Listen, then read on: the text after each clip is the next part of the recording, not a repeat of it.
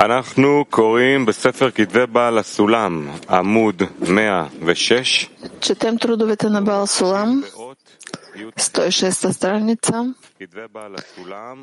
Продължаваме с 18 пункт. Въведение в книгата Зоар. Трудовете на Баал Сулам, въведение в книгата Зоар, 18 пункт. נתחיל. אות י"ח. Ще започнем. 18 пункт.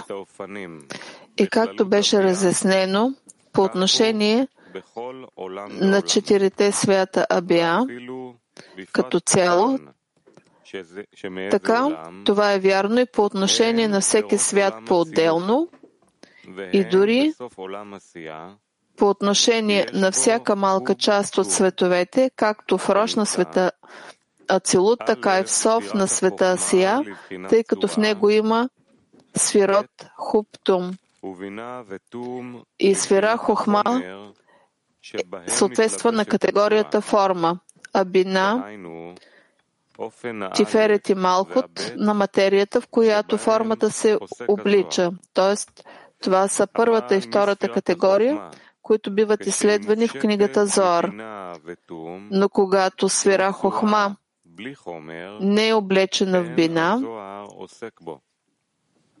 Тиферет и Малхут и се явява форма без материя, това не се изучава от Зор и още повече книгата Зор не се занимава с изучаването на същността на категорията безкрайност, дори и в малка частица.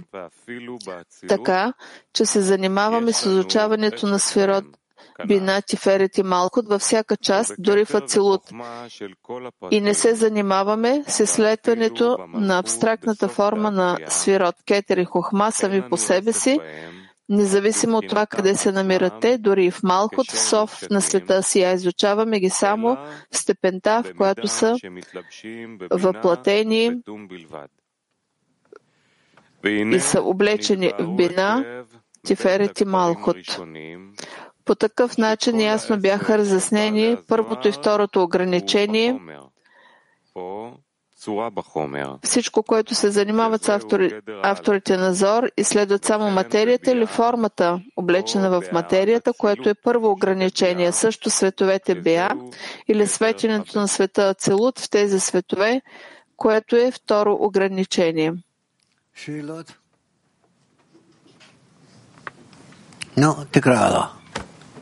Въпроси? Ще тогава по-нататък. 19 пункт. А сега ще разясним третото ограничение. Състои се в това, въпреки че Зор разглежда всеки свят само като сфирот, които са светене на висшата светлина в този свят, от всички елементи на неживото, растителното, животинското и говорещото ниво, явяващи се творения на съответстващия им свят, все пак главен предмет на изучаване в Зор е нивото на говорещия във всеки свят. Ще приведа пример от съществуващото в нашия свят. Както бе казано в предговора към книгата Зор, четирите нива неживо, растително, животинско и говорещо, които съществуват във всеки от световете, дори и в нашия свят, са четирите части на желанието за получаване. И във всяко от тях, по отношение на него самия, има същите четири нива – неживо, растително, животинско и говорещо. И в този свят човек трябва да се храни от всички тези четири нива на този свят, неживо, растително, животинско и говорещо, и за сметка на това да расте, защото дори в храната на човек се съдържат четирите, съставящи тези четири нива, които проистичат от четирите нива неживо, растително, говорящо и тялото на човека. И това са първо желание за получаване в степента, необходима за съществуване. Само за да съществува. Второ, желание за получаване върху степента, необходима за свръхстепента, необходима за съществуване. Стреми се към излишество и е способно да обуздае само телесните желания. Трето, стремеж към обществени наслаждения, такива като почест и власт. Четвърто, стремеж към знание. И те проистичат от четирите части на желанието за получаване в човека. Първо, желанието за получаване в степента на необходимостта съответства на неживото ниво на желанието за получаване. Второ, желанието за получаване на телесни наслаждения. Това е растителното ниво на желанието за получаване.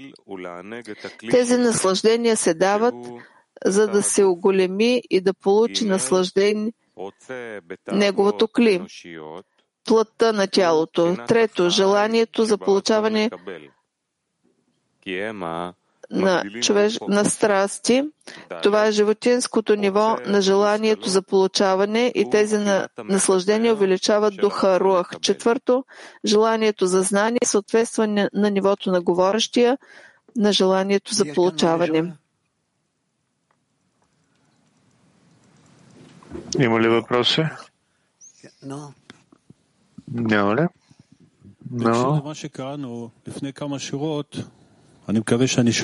Във връзка с това, което четохме, надявам се въпросът да е правилен. Има какво е навлизането в царския чертог? Каква форма има желанието за получаване на етапа преди влизането в царския чертог? Желанието за получаване никаква форма. Какво означава желание облечено в материя? Тоест, когато се облича в човека, тогава дава на човека усещане на такава форма в материята, даже абстрактна форма или още същността. Той дава форма на желанието за получаване. Какво характеризира желанието за получаване преди влизането в царския чертог? Какво е това желанието за получаване в хода на царския дворец? Човека е желание за получаване, стреми се. Тоест, желанието за получаване в човека на етапа, когато човек преди да влезе в царския дворец. Това желанието за получаване се намира в неговата първична изначална форма. Значи формата започва след входа? Да. 20 пункт.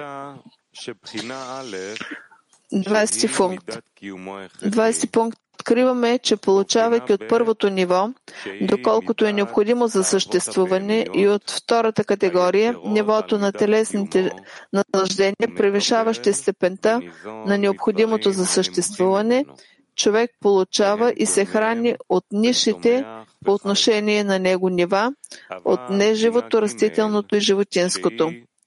Но от третото ниво, третата категория, представляващо човешките, обществените желания, такива като почест и власт, той получава и се напълва от равните на себе си. А от четвъртата категория на подхранване, т.е. стремежът към знанието, той получава наслаждение, се напълва от висшия по отношение на него, т.е. от същността на мъдростта и разума, представляващи духовни понятия.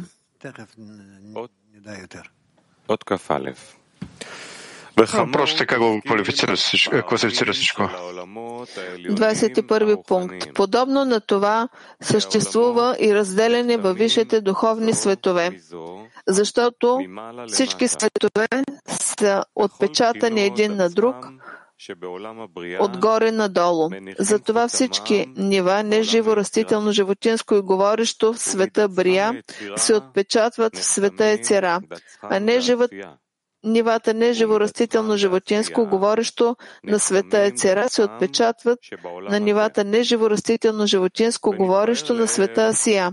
И нивата неживо, растително, животинско, говорещо на света Асия се отпечатват на нивата неживо, растително, животинско и говорещо в този свят.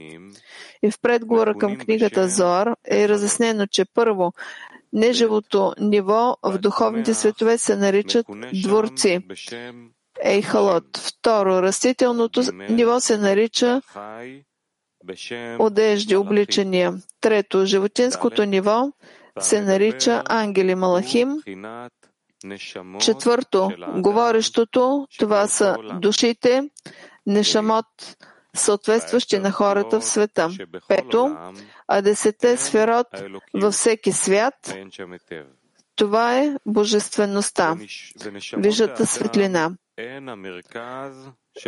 Душите на хората са център на всеки от световете. И човека получава напълване от цялата духовна реалност, съответстваща на света, така както и човекът и материалният свят получават напълване и подхранване от цялата материална действителност на нашия свят. Това става така в първия стадий, който е желание за получаване в степента необходима за съществуване. Той получава светене от дворците и одеждите, които се намират там.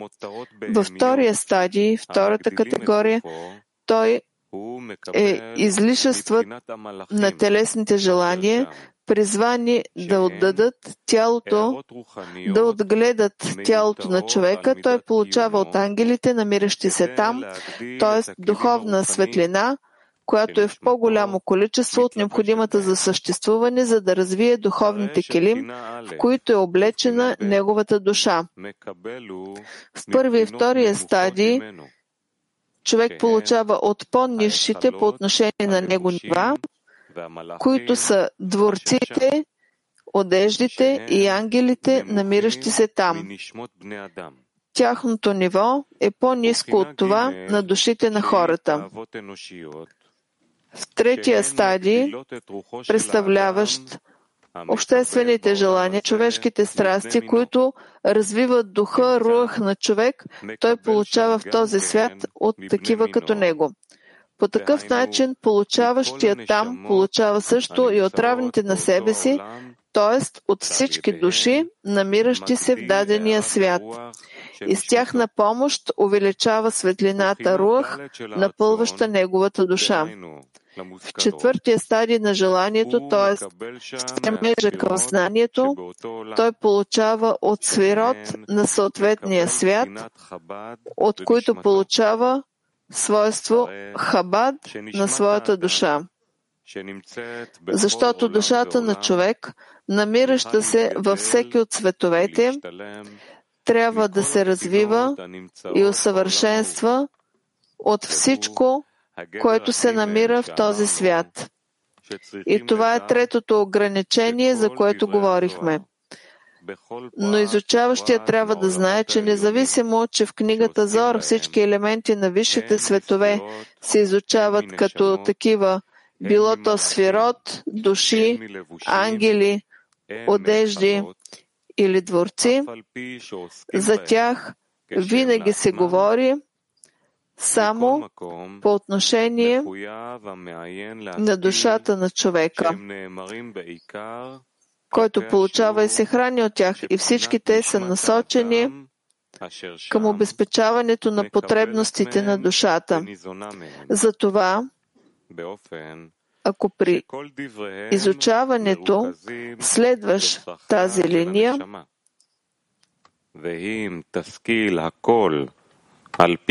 тогава ще разбереш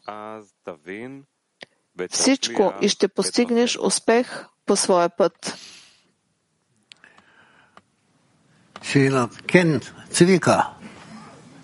Въпроси? Да, Цвика.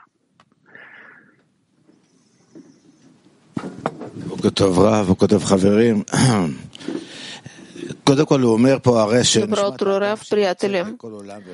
Преди всичко той казва, че душата на Адам, намираща се във всеки от световете, трябва да се подхранва от всички елементи, намиращи се в този свят. Той тук дава различни определения и впечатлението е, че има няколко души, не една душа. Ние казваме, че има само една душа. За какво е цялото това слизане?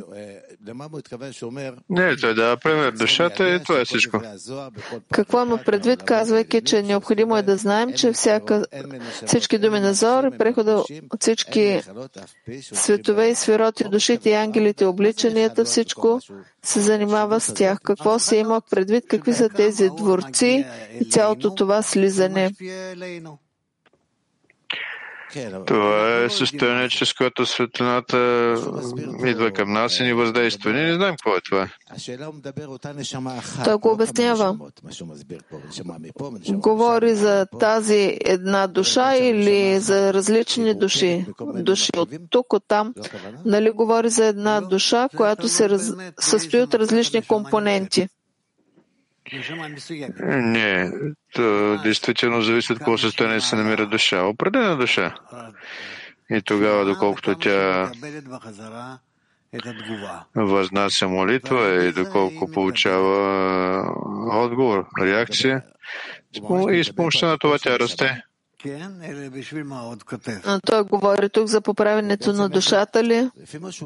Но че за какво да пише? Но така, както го определя тук, как се извършва поправенето на душата по отношение на това определение, когато изброява различни светове? Какво е определението за поправенето на душата според неговото обяснение? Душата, т.е. трябва през цялото време да се грижи за издигане се по стъплата на стълбата от всички светове, през всички светове до безкрайността. И екран е отразен на светлина. Да.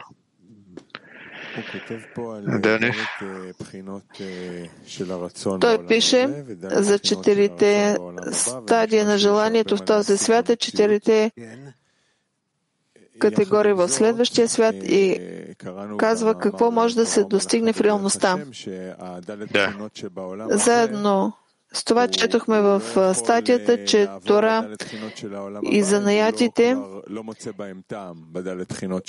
и той не може да премине към следващия свят, ако не може да намери в тях вкусовете и смисъл на този свят и цялата тази необходимост, почести, власт, съзнание. Той трябва да изгуби интерес към това, което се случва в този свят и тогава може да търси подхранване и всичко необходимо от 4-те категории на следващия свят и тогава може да получи от тях. Така. Не е ясно. Прехода. Как е възможно човек да спре да получава жизнени сили в единствените желания, които се намират в неговата реалност? Той не той само добавя. Какво означава добавя? Доколкото се свързва с по-високи стъпала, то тогава неговото захранване също се издига като качество. Човек, който постига сега духовни категории, неживорастително животинско говорещо. Да. Какво се случва с неживорастителното животинското и говорещото в материалния? Те повече не са му необходимо или той получава от тях. Но те сякаш се включат в това, което получава сега. Значи това е подход, че това повече не му е нужно? Как се случва това? Как е възможно да има такова състояние? Но той загубва по отношение на тях потребността. Но човек се намира в 4-те категории в нещо, което няма на стълбата на желанията. Него няма нищо друго, освен това, което е сега. Какво означава? Това означава, че сега това вече е голям човек, възрастен. Тоест на него му трябва това, което му е необходимо на нивото на неговото развитие. А не като малкото дете. Да, това го разбирам, че вече му са му нужни 4-те стадия на желанието. И не е това, което му е нужно на самия преход от материални категории към духовните 4 стадия. Няма преход. Какво е това преход в крайна сметка? Тоест в това, че в този свят се храня се и съществува Да, за сметка там на някакви листаница или нещо там друго. Не, аз живея от това, което напълва тези неща. Вижте светлина, която се спуска стъпало с стъпало, докато не достигне до такава форма, така че аз да мога да напълня себе си и така да съществувам. Как да видим, че вкуса към висшата светлина, както казвате, и как да предпочетем този вкус?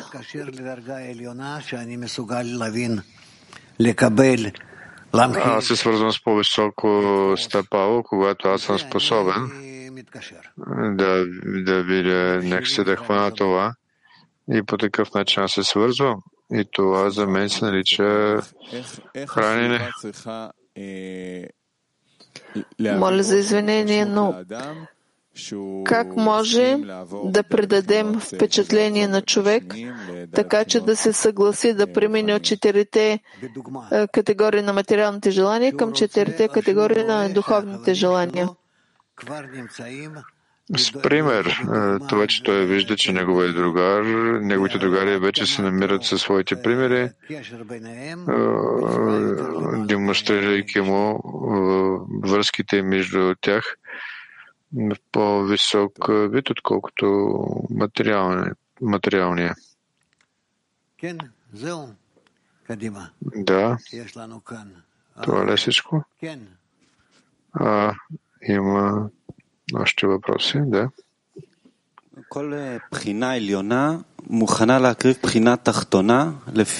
Всеки от висшите стадии е готов да се откаже от предишните. Степента на важността е винаги напредването върви напред, да се придобие свойството любов към другарите и към ближния. Какво човек трябва да жертва? От какво да се откаже? Той нищо не жертва, но сега ти си приискал, да кажем, да си поиграеш с играчките на малките деца ли? Но това ли е? Понякога.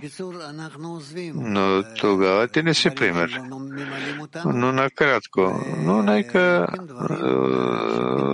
се остават тези неща, които не удовлетворяват и взимаме такива неща, които ни напълват, удовлетворяват. Бих искал да изпълня действие заради другарите и да се освободи от мислите за себе си. Но понякога идва мисъл, нещо, което оставя някакъв остатък от желанието за получаване. От какво не е възможно да се откажем? Нещо, някакво искане към Твореца, нещо, което противоречи. Да. Как да извършим скок? Така че да бъдем заради другарите и да влезем в такава реалност, която да е нова. Не знам дали питам ясно. Да, не разбирам какво питаш. Аз не съм бил на такова място. Ако искам да изпълня действие заради другарите и ми се струва, че вървя в тази посока, но ми остават с мен някакви остатъци от желанието за получаване. Винаги има нещо, което все пак от нещо, от което не съм готов напълно да се откажа. Някакви потребности свои, как да извърша преход, така че да действам само заради другарите. Ти това трябва да го видиш на място. Това аз не го знам. Да. רב, נגיד אני יושב עכשיו עם החברים בסעודת חומוס ונהנה. Например, сега съм с другарите на трапезата хумус. Наслаждавам се, но много бих искал това наслаждение да бъде духовно. Какво прави разликата? Когато ти мислиш за духовното наслаждение на този хумус. Как да го направя? Но Това е повече за тебе. Това е над висше. Опитвам се да разбера за какво да се хвана. Срещам се с другарите и получавам наслаждение. Бих искал да се насладя от световете, за които говорим. Не само да ги определя, но да се докоснам до нещо. Освен това, освен да го желая, освен да го искам, какво ще има?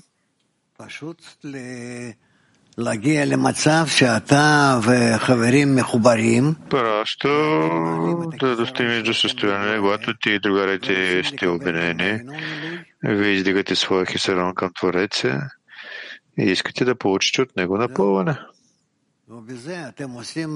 Това е всичко. С това вие доставяте наслаждение Твореца. Тоест да си напомняме за целта. Да. Да.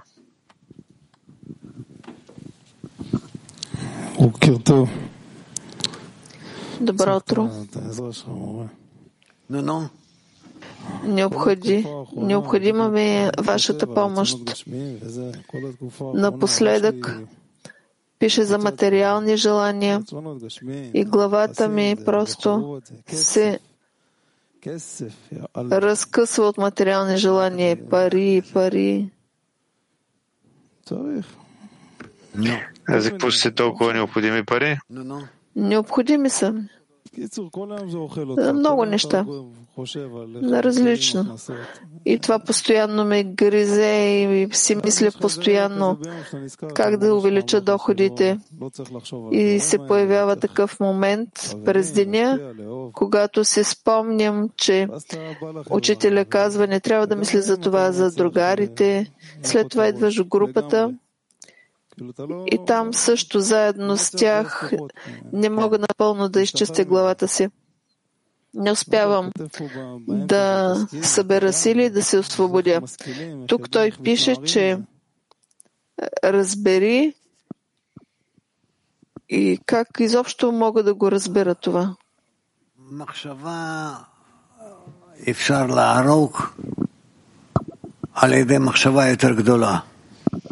Мисълта може да убие само друга по-голяма мисъл, а не просто на мястото, където няма нищо. Затова се опитай да свържеш себе си с по-важни мисли, с по-големи мисли. И тогава ти ще се отървеш от тези малки детски мисли.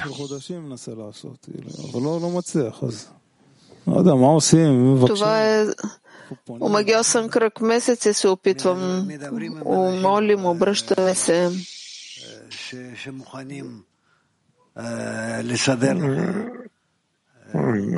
Говори с хора, които са готови те да организират и да устроят този цикъл от мисли, които са по-правилни.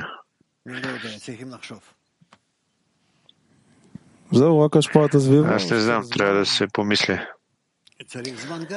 Но само въздействие на обкръжението ли или времето? Времето също е необходимо, но и влиянието на обкръжението също. Гилат, можеш ли да поговориш с него? Пробвайте. Всичко добро ви желая, успех. Но стига. Ако ти си питал един път по време на урока, аз бих ти дал винаги възможност да попиташ един път и то е сега. А след 5 минути пак ще искаш. Не? Добре. Преди всичко много благодаря. Защо човек, когато се облича в него, кабалиста се пробуждат безкрайно количество въпроси и отговори и все пак той се нуждае от своя учител. Защото без човека в този свят той няма да може да напредва. Прекрасно, благодаря. Но добре.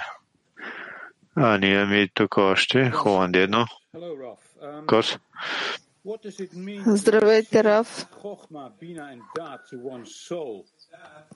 Какво се има предвид да се приеме хохма, бина и дат в друга по-висока душа? Казано е, че това са 4 различни свойства дат. Цитат от текста. 4 различни свойства. Когато получаваме Хабат, Хохма, Бина и Дат, то у нас имаме по принцип пълноценно кли и пълноценно напълване. И ако ни достигаме до това, то ни трябва просто да благодарим на Твореца, че сме достигнали до такова състояние. Турция 2.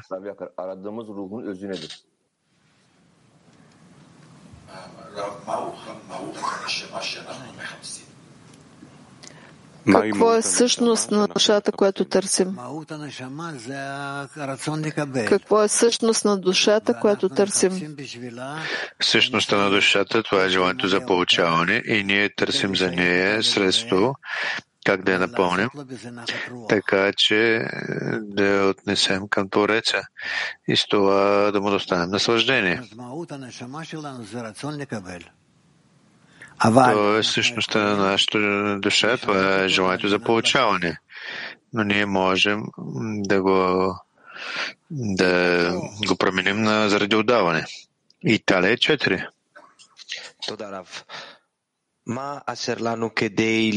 Благодаря. Какво ни достига, за да възприемем или почувстваме това, което е написано в книгата Зоар?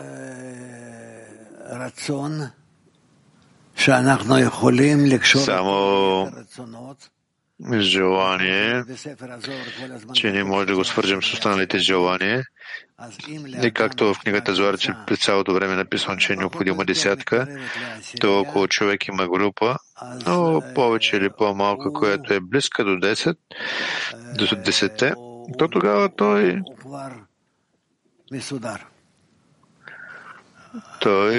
но той вече е наред.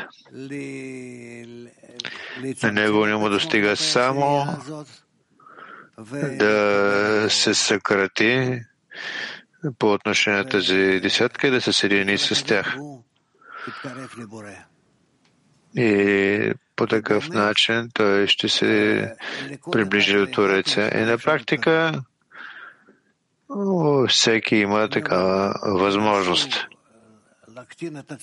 И аз ви казвам на вас, постарайте се да се принизите, да се умалите в това, което сте заедно с десятката и се включвате в нея. Вие виждате, че тази десятка вече се намира в някаква връзка с особено тази десятка, която вече се намира на духовните степени. Това със сигурност ще стане. Така всичко е устроено. Ясно ли?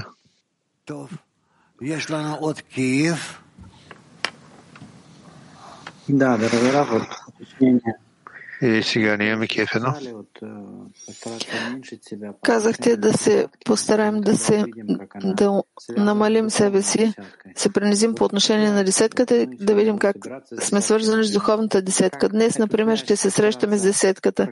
Как тази връзка да се опитаме да я разгледаме в нашата десетка и десетката, която се намира на духовно ниво.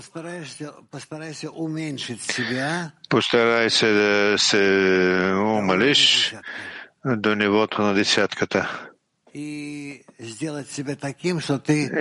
да направиш себе си такъв, че ти си съгласен с текст, едно единствено условие. В такъв случай ти ще почувстваш себе си съединен с тях. И това е достатъчно, за да започнеш заедно с тях духовният подем. духовното издигане. А каква е тази духовна десетка, с която да се свържем? Ние на по-висока степен или какво е това? Духовната десетка, това е същата тази моя десетка, но такава, която аз още не съм изпитвал и усещал. А какво се добавя там? Какво се разкрива? Разкрива се връзката с светлината, с висшия свят.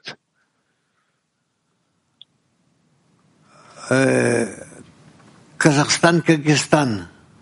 Казахстан, Киргизстан. Благодаря. Какво означава да се храним от нивата растително, неживо растително, животинско и говорещо в десетката?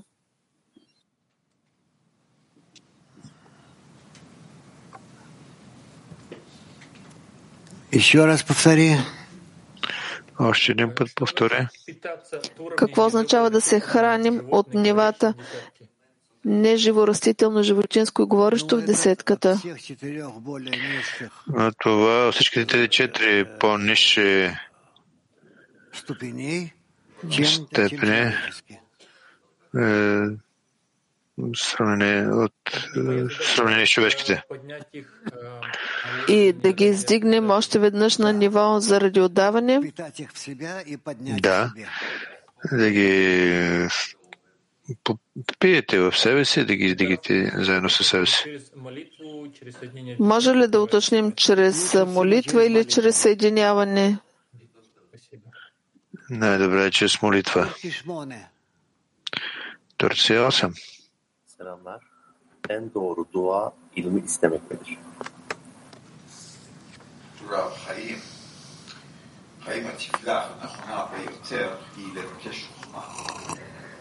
Най-правилната молитва е да молим мъдрост, хохма. Правилната молитва е да молим хохма, мъдрост. Не е задължително. Най-правилната молитва, това е да молим за отмяна пред Творец. Латинска Америка 3. Buenos días, Raf, amigos. Raf, ¿cómo puedo experimentar la sensación de la decena espiritual?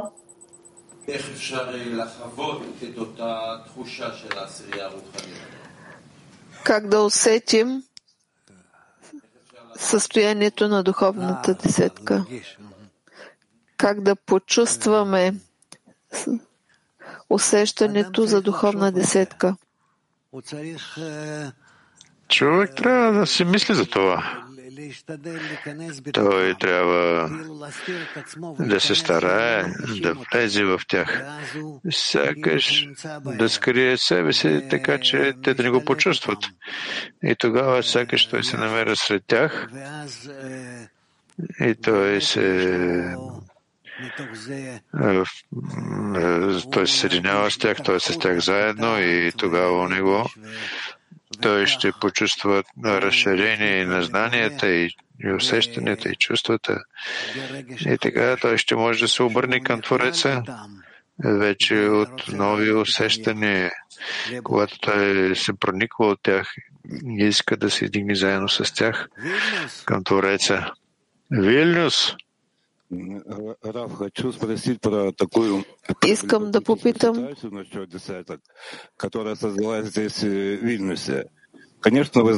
нещо, което касае десетката Вилнюс. Преди имаше една група Вилнюс, след това според обстоятелствата се раздели на различни десетки и сега, като че ли отново се събираме във Вилнюс и се радваме, имаме център и ни поздравяват и започват проблеми. Всеки от една страна не разбира как да постъпи по отношение на своята десетка, Балтийската, и как да бъдем тук заедно заедно да общуваме или как всеки да се включи чрез компютъра със своята десетка. И възникна още по-голям проблем. Един от другарите, десетката изобщо му забрани да идва тук. И живата връзка е много по-силна. И какво да правим в такъв случай? Ако вие не достигнете до едино мнение, това е лошо. Аз не мога да го реша това заради вас. А как виждате вашия поглед? Добре ли е, че десетка в десетката, според вас, това в добра посока ли е това действие?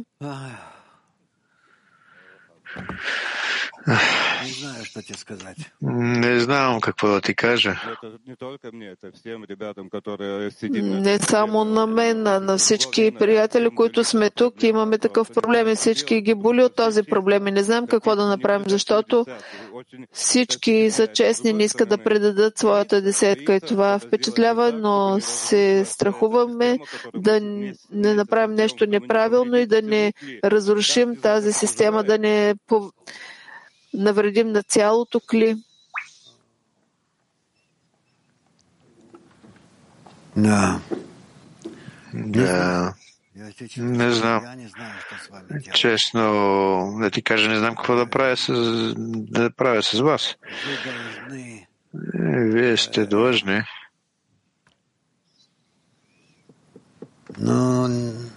А что вы предлагаете? А какво вие предлагате?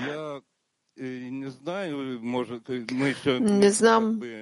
Ние може би заедно не сме стигнали до общо мнение, но личното ми мнение съм в очакване, когато решихме, казах, че ще има такъв проблем, но си мислехме, че Творецът ще устрои всичко. Дори ако не се събираме заедно, но в Вилнюс винаги ще чувстваме тази връзка и привличане един към друг. И ще се окаже неразумно е да го спираме. Това е цял процес.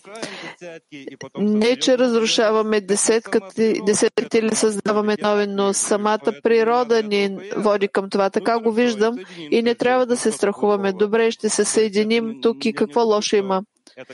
Не мисля, че това е нещо в сравнение с действието, при което човек излиза от десетката. И самата природа ни води към това. Да. Не знам, обръщай се към другарите си, към нашите другари. Но ние искаме и вашето мнение да разберем. Благодаря. Добре. כדאי לכתוב להם, רק לא לבלבל אותם. אבל לחזק אם אפשר, כן. Струва се да им се напише. Не трябва да ги обърквате обаче. Трябва да ги поддържате. Бих искал да попитам по отношение на десетките. Какво е десетка, която се намира на духовни стъпала? Чух, че започваш да се отмениш пред тях и виждаш, че десетката е вече на духовно стъпало. Какво означава това? Когато Творецът се грижи за десетката, издига е. И така, крачка след крачка, по стъпалата на духовната стълба. Какво превръща десетката в духовна десетка? Какво я превръща? Единствено това, че те са след един с друг. Самото сливане помежду им, тяхното обединение, тяхната преданост един към друг. Това е, което ги превръща в духовна десетка. Като един човек с едно сърце. Това е ясно. А как цялото това развитие по стълбата, влизането в духовната десетката го прави? С човека или Как се получава така, че човек влиза?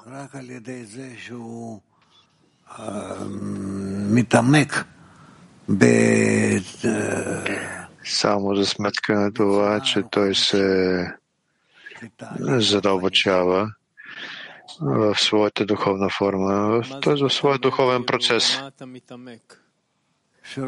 Какво означава се задълбочава? В какво се задълбочава? Когато той иска да се види къде се намира, защо, по какъв начин може да напредне на следващото стъпало, на следващия етап. Ти извършваш серия от изяснявания постоянно. Ти рисуваш някаква картина, но как се развиваш в тази картина? Как ставаш това, което рисува, това, което четеш, чуваш от Рав? Не разбирам съвсем въпросът ти. На мен ми струва, че това става чрез това, че човек още и още един път се притегля, се прикрепя към групата. Няма друга възможност да напредаш. Не е ясно. Казвате, че колкото повече човек умалява себе си по отношение на десетката, вижда, че десетката се намира на духовната стълба и състоянието, в което си го чул, когато на практика започваш да живееш в това състояние, не само да го чуеш, но да го живееш, да живееш в това. След няколко пъти, когато човек върши подобни упражнения, той вече може да види какви промени са станали в него. Между едното и другото стъпа от едното ниво на другото ниво. И тогава на него вече ще му е по-леко да се постави под духовната сила, така ще да се погрижи за него. Да, последен въпрос. От какво човек трябва да се предпази? На какво да обърне внимание в тази работа? От какво да се пази, да не наруши тази работа, да работи правилно?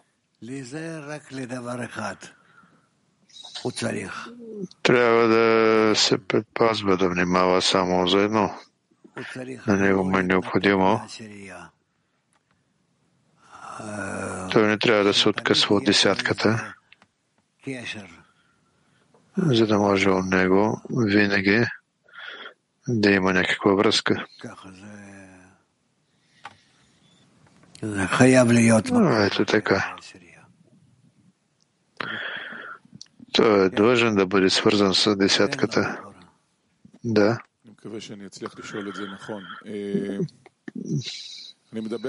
Надявам се, че ще успея да попитам правилно. Ако говорим за човек тук в десетката, какво означава човек в десетката да започне да работи с духовните желания? Какво е духовно желание, което се разкрива в тази система? Духовни желания се наричат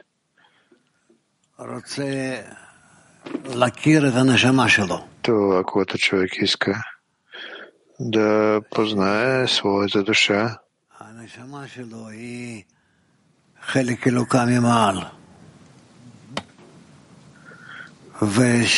Неговата душа, това е част от Висше, част от Твореца. И то е, че то е в състояние да почувства, че тя е облечена на него. И това е, че той през цялото време иска да я увеличава, да я разкрива. За сметка на това, че душата това е светлината, която се намира в човека. И за сметка на това, че той и още все повече се грижи за кли, за душа, така ще да бъде чиста. И той тогава ще почувства светлината в душата се повече. И така той ще напредва. Може ли да обясните какво е това кли на душата, да стане по-чисто? Това е желанието на човека, който иска чрез него, чрез желанието, да подейства, да повлияе на Твореца. Желанието на човек изглежда, че това е духовното желание не е моето желание, а желанието на кли, което се нарича десетка. Там има потребност, това вече не е моя потребност. Обикновените желания, с които съм зает, а е външно по отношение на мен. Но да кажем, че така да предположим. Когато човек се отменя по отношение на десетката, той разкрива различни потребности от това, което се нарича десетка. Да.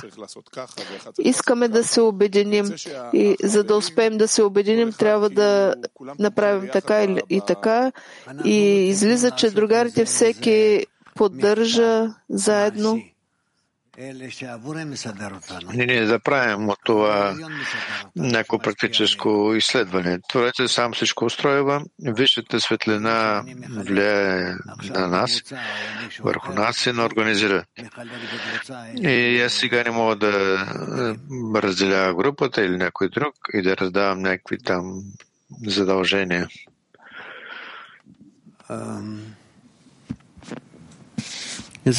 Но това ли е всичко? Да, Давид. Да продължа да чета. 22 пункт ли? Има още време. Но, прочети. 22 пункт.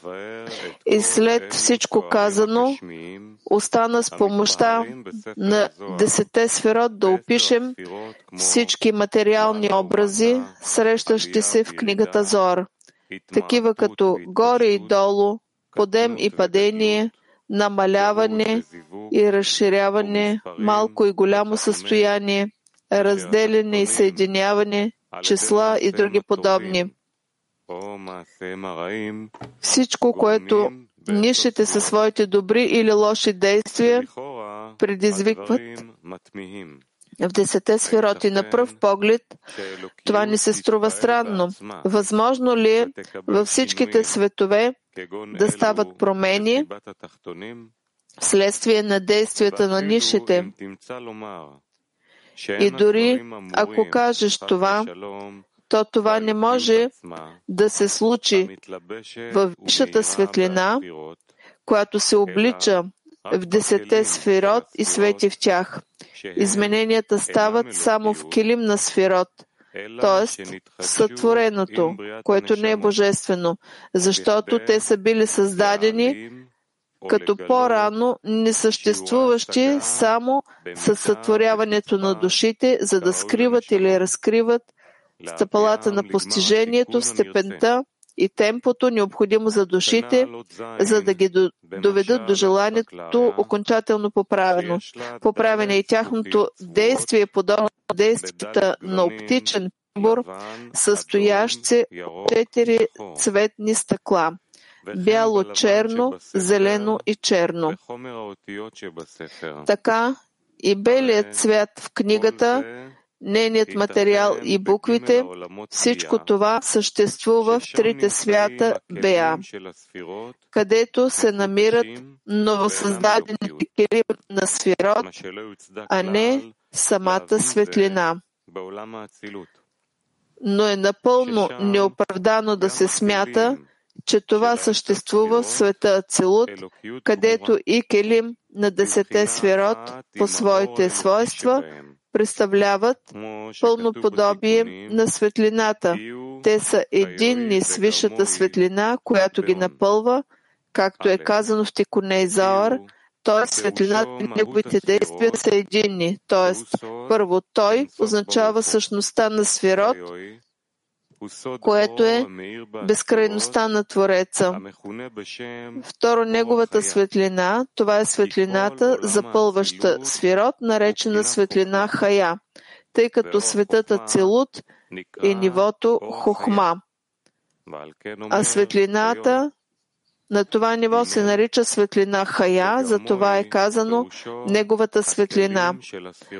Трето, неговите действия означават килим на сферот. Четвърто, и всичко това представлява абсолютно единство и божественост. Но ако е така, то как можем да разберем, че нишите предизвикват тези изменения? И като допълнение към това е необходимо да разберем, ако в този свят всичко е висша светлина и божествено и няма никакви новосъздадени творения, то по какъв начин в него се различават трите съставни, за които се говори в Тикуней Зоар? Той, светлината и неговите действия са единни. Нима те са просто абсолютно единство? Но тук само задава въпроси, нищо не е обяснил. Дайте да продължим ли? Да продължим утре?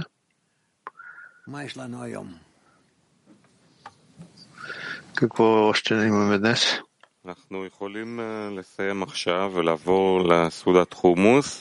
Можем да завършим сега и да преминем към трапезата хумус. Но у вас има трапеза, чудесно. Разписанието на излъчването днес. Сега имаме трапеза хумус от 12-дневен урок, от 14:30 дневна трапеза. Ще завършим с песен.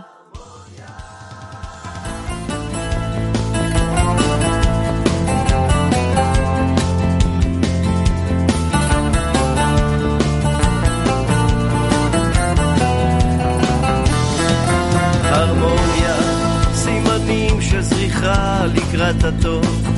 הרמוניה, גלים מתמזגים על קו החוף. הרמוניה, אנחנו כמו קליפים על הפסנתר, שחורים ולבנים, לב אל לב מתחבר. הרמוניה זה כולנו יחד, לצמוח ולגדול בלי פחד. הרמוניה זה אתה ואני, שיוצרים את מנגינת החיים. הרמוניה זה כולנו יחד, לצמוח ולגדול בלי פחד. הרמוניה זה אתה ואני, שיוצרים את מנגינת החיים.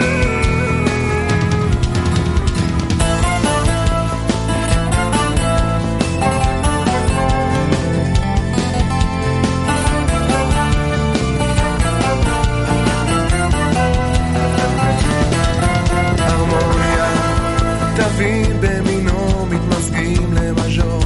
הרמוניה, בערבות הדדית האושר יחזור. הרמוניה, מיתרים של תקווה מתנגנים בתבל.